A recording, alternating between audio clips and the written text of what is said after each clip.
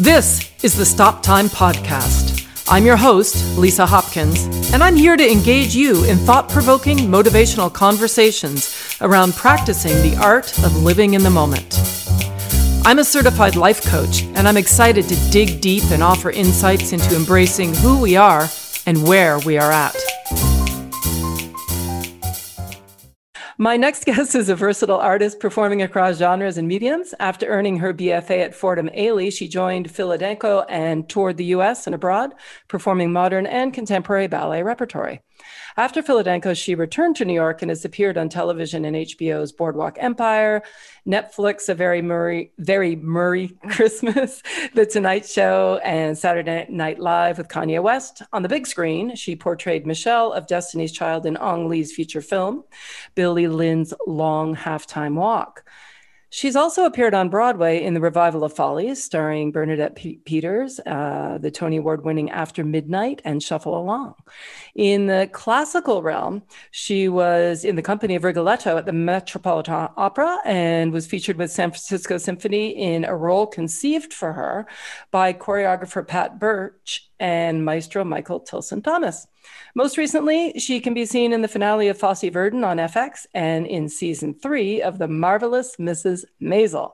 It is with great pleasure that I introduce you to the wonderful Erin Moore. Erin, welcome.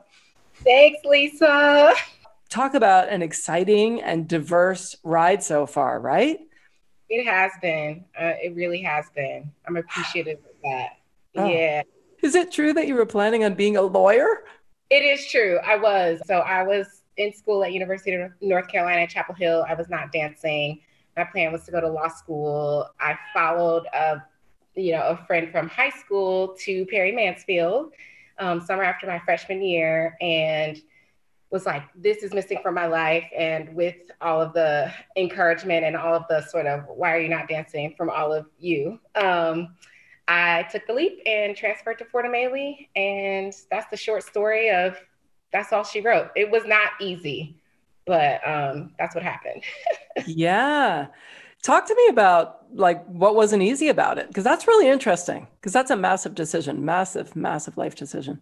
Yeah, that's what was hard about it. So the funny part about the story is that I signed both acceptance letters in high school, one to UNC Chapel Hill and one to Fordham, and I was so conflicted then that I went away to, I think, Ballet Festival in Minneapolis and gave both letters to my dad and was like, send one. And he sent the one to UNC. So that's how I ended up there. But so yeah, it was a big decision. I wasn't sure that I could do it professionally. Like, I didn't know what that looked like. There was no one who was like before me that had done it, no path. And I wasn't super confident. Like, I just didn't know what it looked like. So I was like, something's missing. I don't want to be 30 years old and think, what if I could have done it? So that was the turning point for me, that thought of feeling like, what if I could have done it, but I didn't try? Yeah. Oh, yeah. What do you think might have been different had you chosen the other path? Oh my God, Lisa, I can't even imagine. I mean, I feel like it's one of the best decisions I made in my life to leave. And I was having so much fun there. I had friends. I was enjoying the courses I was taking. But I think I tried to fight I'm an artist. Like, I think I thought, like, I'm going to dance and get it out of my system. And, I still thought I was going to go back to law school. But, there are other parts of who I am, but this is definitely an essential part of who I am. Like, I'm an artist. Like, I'm a creative person. I am a performer. And I cannot imagine my life otherwise. I can't imagine not having done this. Yeah. So, yeah, I don't even know. I feel like I would be, I don't know. I don't know who I would be or how I would be. Bored, probably. Still, I don't know. It's so fascinating to me because, I'm sure there must have been a million outside influences and voices in your head about weighing in about what you should do. Yeah. For sure. I think the biggest pressure was like social pressure and internal pressure. My parents were like, do whatever you want. My parents have always been really affirming of who I am and all the weird phases I went through. But I went to a school that was like a prep school, and it was like, you go Ivy or you go liberal arts college or you go like one of the big state schools. And to go to art school was like not even a thought. It was like strange. And my college counselors didn't know what to do with me. I don't blame them, but I think I had that pressure because I sort of internalized that value system to a degree. Like, if that makes sense. Yeah, tell me more about that. That's really interesting. What do you mean? So I think that I place a lot of importance in excelling in a certain very like academic way because of the environment that I was in. And I love my high school. I'm glad that I went there and got the education that I got. But it was very narrow in terms of what success looked like. So I was like, you're acculturated, I guess, so to speak, in the environment that you're in. So I was like a little bit, in addition to not knowing that I could do it and knowing what it looked like, I was very like in that environment.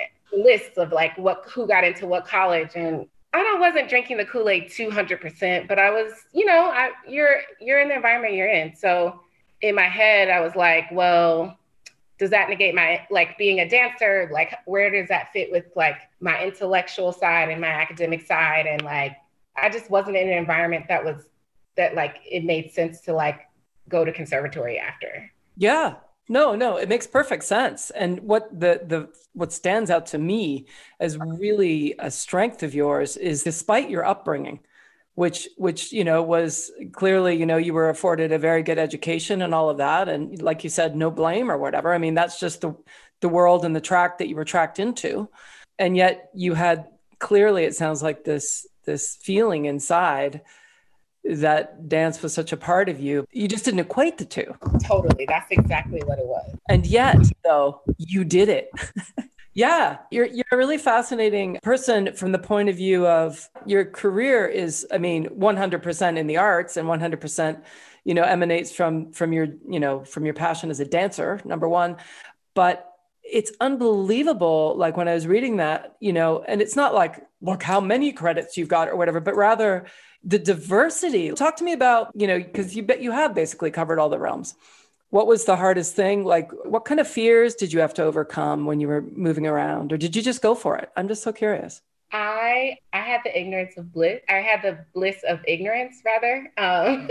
So I started at Philadelphia, and like that was my dream, was to be in a dance company, like a modern dance company. And then when I came, I was like, I want to go back to New York and do theater because I had done theater growing up as a kid. I took a lot of risk. I was like pushy, but in a nice way. But I kind of just like followed the breadcrumbs, if that makes sense. So my friend, I was talking to him and I was like, oh, I knew that getting an agent at that time was like sort of like a new terrain. And I knew that you could do like commercial work if you got an agent. So I was talking to a friend one night and we had done Danco together. And I was like, oh, MSA is having auditions, but I haven't submitted my headshot and resume. And you have to do that to be able to get an appointment. He said, call them and ask if you can come. So I called them on a Friday night. Was it a Friday or like a Thursday, maybe? And it was at the end of the day. And I said, hi, my name's Erin, and I want to come to your audition. I haven't submitted. And they said, tell me about your background. And I told them about my background. I just did Danco. I did it. And they said, great, you're just what we're looking for. Come tomorrow. Wow. So I had a lot of stories like that early in my career where I would literally just ask or like show up places, which I'm not recommending necessarily. But so once I got the agent, they started submitting me on these like jobs for commercials or like industrials or like TV film stuff like Boardwalk. And so like that was my portal into that world just by getting an agent. Mm-hmm. Yeah. No, that makes sense. And it sounds like the momentum built, and then even though you went in, I love how you said, you just followed the breadcrumbs, but also that's like trusting the process, right? You're not sure where they're going to lead. But you also weren't running from anything either anymore. You were in it. Yeah, I was super open. Yeah. I guess it is trusting the process. I never thought of it like that. Was there any fear, or was it sounds to me like it was truly trusting the process, actually, from my point of view. But I'm so curious to know, because, you had made the leap, you had taken the route to being an artist, and it seemed to be happening sort of naturally for you. And it sounds like just inherently, intuitively, you just went with it, right? Am I hearing that correctly? Yeah. You mean like deciding to like go for it? Yeah. To me, it sounds like you were literally just like, I'm here and I'm all in. And what should I do? Tell me. Funny, like now that you're asking and I'm thinking about it, because I've never like dissected it like this, but like since you're asking, I'm like, Yeah, actually, that is kind of how it was without necessarily realizing it. I think this part I know about myself, I'm sort of a like, when I'm in it, I'm in the process. It takes me being beyond it or past it to like look back and even smell the roses sometimes. But so I was just doing it. Like it wasn't like that. It wasn't like if I don't, or it was just like make it work. You know, sometimes I had a couple restaurant jobs, and I don't know, I was just doing it. I wasn't thinking about if it doesn't, you know, and I remember there was a point at which like I was getting frustrated auditioning and stuff. And my boyfriend at the time, I was like, maybe I'm gonna quit. I've definitely had those doubts, you know, like everybody. And he was like, all right, well, if you're going to leave and stop now, and this was like early, at least like when I first came back to New York, maybe like a year or two in, I don't know, a year in, not even. He goes, you need to do everything in your power. You need to devote like maybe a year or however much time and do everything you can in your power to like improve upon like any weaknesses or things that you need to do that could potentially get you to the place you want to get. And he was like, then you can, when you stop, you can say you did everything that you could. But unless you do that, then you can't say you fully tried. And I was like, you know what? You're right. And it was like, all right, what do I need to do? You know? Yeah. Yeah. No, it's beautiful. You have such a beautiful energy. You always have. I mean, I've known you for a long time. You haven't changed though, at all. I mean, you really haven't. So it's been almost exactly a year since Broadway shut down in 2020. And it affected, obviously, all of us so much in different ways. Can you share with us how it's affected you? So yeah, in some ways I feel this is going to sound weird. I've had this conversation with friends, but in some ways I feel lucky that I wasn't in a show, because I feel like in a show you have some semblance of, you know, regularity and stability. Like, you know, you're going to get a check every week and your insurance week, et cetera. And although shows can always close at any time, and we know, like, I feel like this moment was more abrupt than any show closing that anyone's experienced. So there's that. On the other hand, you have more stability and cushion in a show. So, you know, it depends on how you look at it. But I was supposed to, right when the shutdown happened, start a workshop for a new show, which I was excited about because I'd done an iteration of the show in 2014. And I was excited because it was a workshop. So you get points, like royalty points. And just like, I like being in the beginning of processes. Like, I like process. So, and I really enjoyed having done the show in 2014. So I was looking forward to that. And that was happening right in March. So that got canceled. And then I was also supposed to do a movie. I had a fitting like that Friday when everything got shut down. And I postponed it to Monday. And then they were like, obviously, like, just kidding. And in between that, I was like supposed to judge on weekends. So that's kind of where I was. I mean, I was definitely affected, but I think affected differently than if I had been in a show. Yeah, no, that makes sense. What would you say was the biggest challenge that you had to face during this time? Well, in the beginning, I tend to joke through things. I make everything a joke. So we just kept joking, my friend, and I just kept joking about the jobs getting canceled. Like, you know, I was like, well, this got canceled, you know, like, I think just thinking about like, oh, wow, like, this is not just happening for 2 weeks now. This is like the indefiniteness of it, I think has been the biggest challenge. Yeah, no, for sure. The ambiguity, right? Just the total, like, nobody's clear about what's going to happen and stuff. Yeah, no, that makes sense.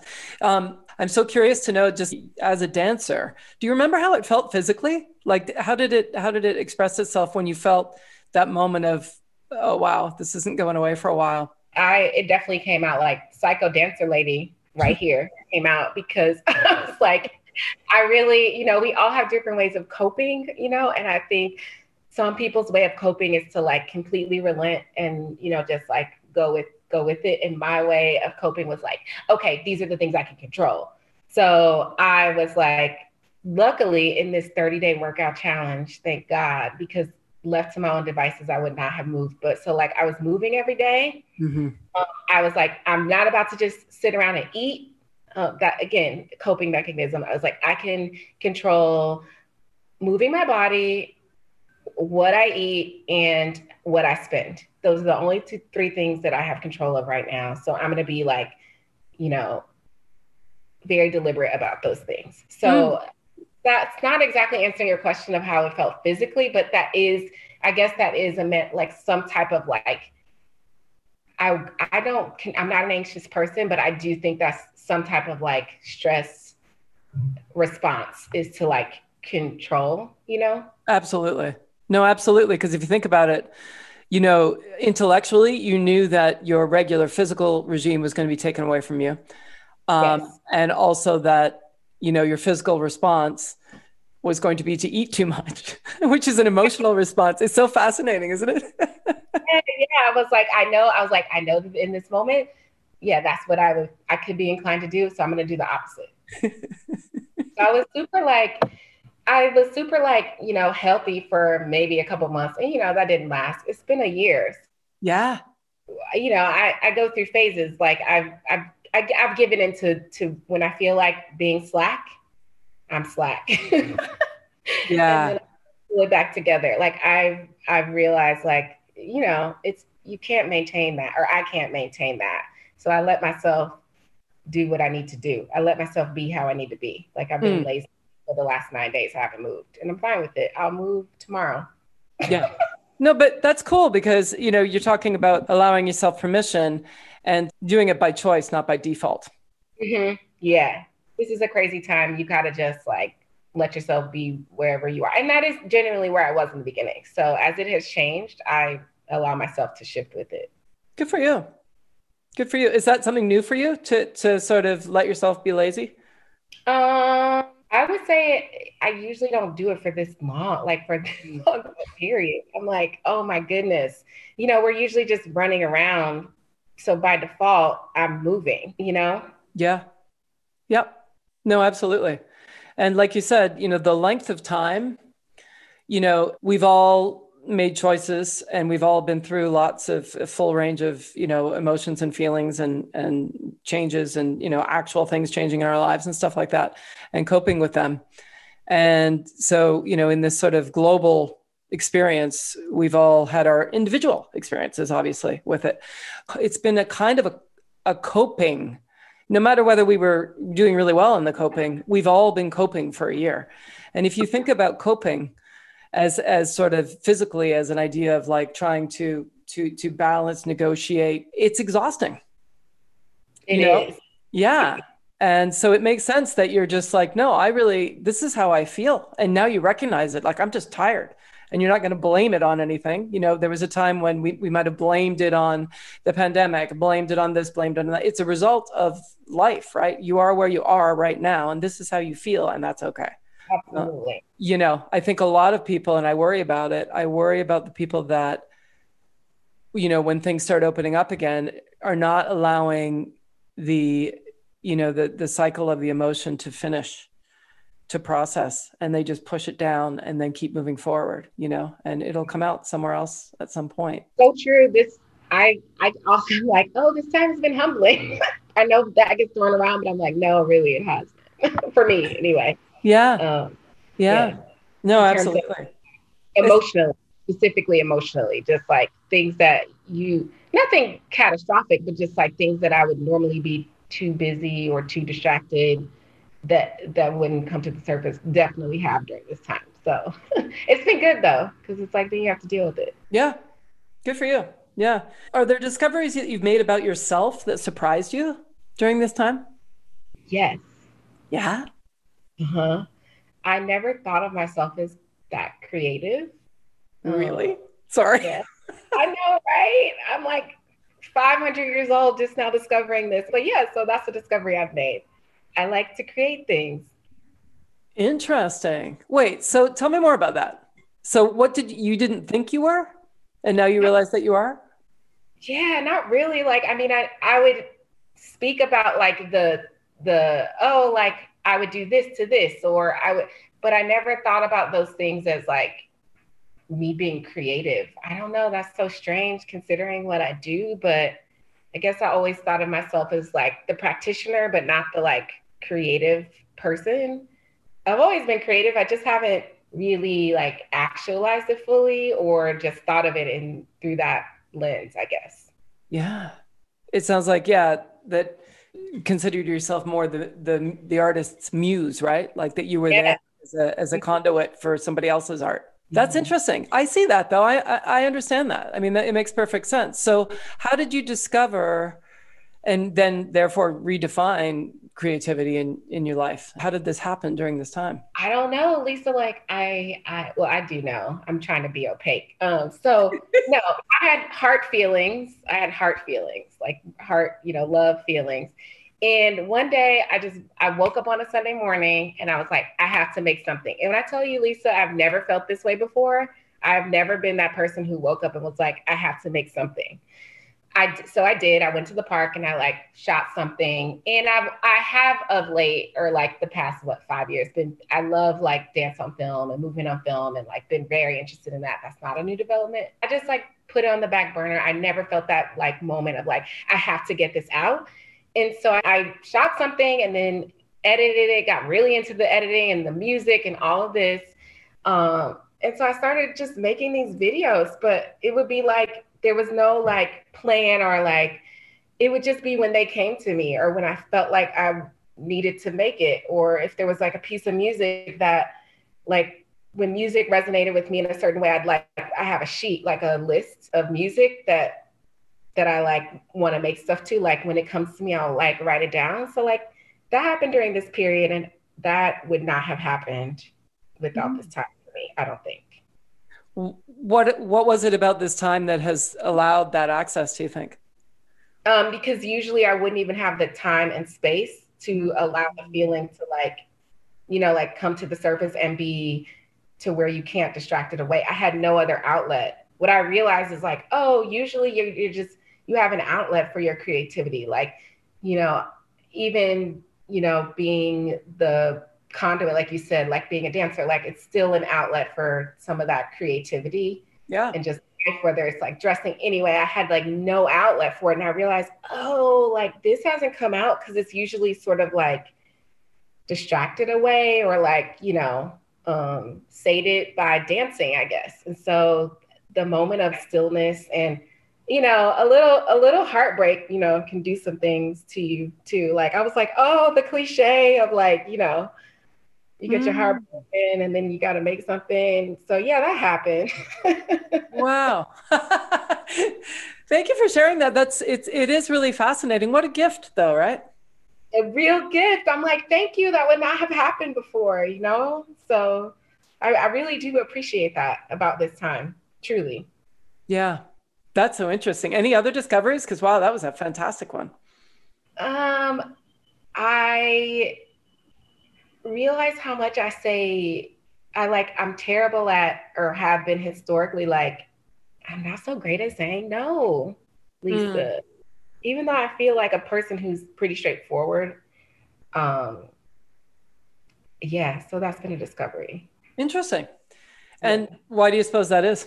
I think I get like feel personally attached to other people's feelings sometimes. Mm, Yeah. I think over the last 3 or 2 years, I've been trying to be like more clear about what I want to do next and like more discerning about like, do you actually want to do this and why? And like having like maybe I have 3 criteria now that I use that sort to help me determine if I want to do something or not when it's work related.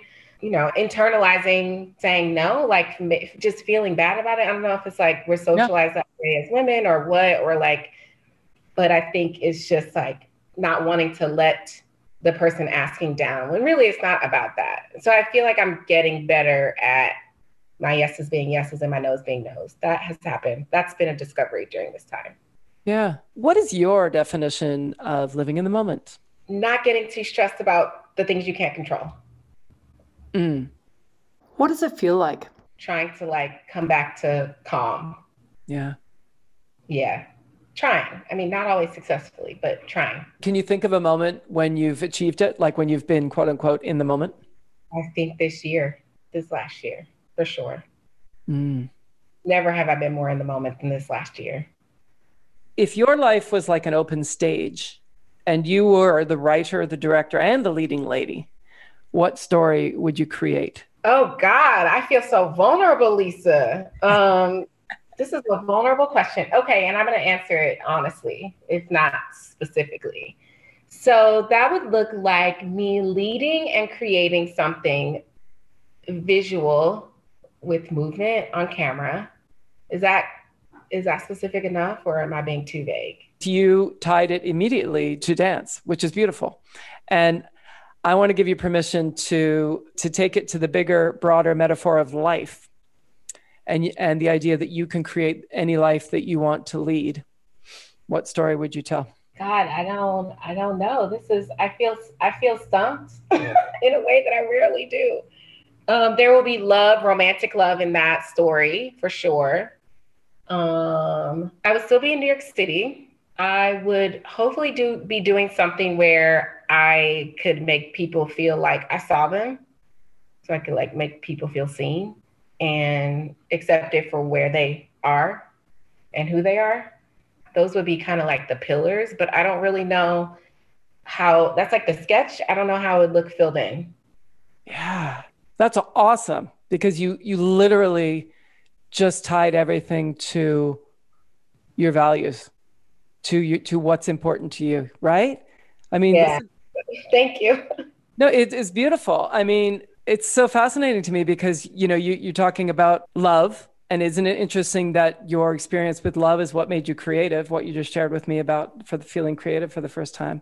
And then it's interesting you talked to me about learning how to say no and that it was difficult because you cared about the other people. So you put that in your story in the future too, in a world where people could be seen. You nailed it. Like that was so beautiful what you did, what you just expressed. Yeah. So what inspires Erin Moore to get up in the morning? Coffee. For real, coffee. I love another thing that's been happening. I love my people. I have some really great people in my life. Yeah, and my family. Yeah, so I guess those things. I mean, I love to work, so work is always great as well. But I would say those are the main things that kind of. What do you know will be true about you no matter what happens? I think that as long as I'm healthy and my family is here and healthy, then I'm good. Especially during this time, like that's been my barometer for wellness. My family's good. I'm good. I still have my full capacity. I have my people around me. We're good. Everything else is icing on the cake. And I've had a lot of icing, admittedly, and I appreciate that. But those are the things that really matter to me. Mm-hmm. That make me good. That actually make me good. It's really beautiful. After you're gone, how do you want to be remembered? Oh my God. I hope people say she knew how to have fun. She was going to make it fun, no matter, find fun in it. And I hope people say that she tried to see me for who I was. And the last thing I hope people say is that like, she didn't waste her life. She didn't take her life for granted. Those are the things. Do you feel that you are seen the way that you want to see other people? I don't know. I never really think about it. And there's that part where you're like, I know people don't like me. That there are people who don't, there's no person who's for who's everyone's cup of tea. But I don't really think that much about it, to be honest, how other people see me. I think how things could be perceived, but then I'm just sort of like, well, If I'm hearing you correctly, one of your greatest values is to emanate from a place where people feel seen because you want to be there and you want to be open and you want to hear them. I tried to do that. I value that. Yes. Is that a value that is also important for others to have for you? So yeah, when you put it like that, yes. When I was younger, one of my big things was like, I hated being misinterpreted and like misread. Now that I'm with some maturity, I realize that you can't dictate or control people's interpretation. So I try to be clear about, I try to be as clear as possible about who I'm being or what I'm saying, and then let the chips fall where they may. Can't control how it's received, but I try to make sure I know what my intention is. Yep. I'm very deliberate generally. I'm very rarely rash, even if I'm being very energetic and like heated or passionate. It's usually not rash. I am super deliberate. Mm-hmm. Thank you for clarifying that. It sounds to me like you give unconditionally, meaning you're not expecting something in return. Yeah, that's true. Mm-hmm. Yeah. Yeah.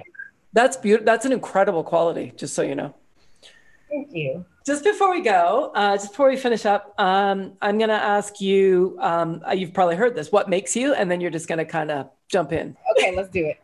So, what makes you hungry? The day. What makes you sad? When people are close to me are hurting. What makes you inspired? Sucking at stuff and learning new things. So I guess that's the opposite side of the same coin. Yeah. Frustrated? Injustice. Mm. What makes you laugh? Everything. I find a joke in everything. What makes you angry? I don't know. Yeah, I don't know. Yeah, sometimes the macro stuff in the world, stuff we can't change easily. Same thing, like injustice. And I will say I don't get angry a lot, but that makes me angry. And lack of when I feel like I don't have control over something that I really want to change. When I feel like I can't change something that I really want to change. Mm-hmm. So that makes sense. I'm curious to know, do you ever get mad at yourself? No, not that much. Does that sound like narcissism? No. No, not that much. Sometimes, not really. I'm not really a regret person too much. Well, and you said you were deliberate, so it sounds like you're very consciously making choices.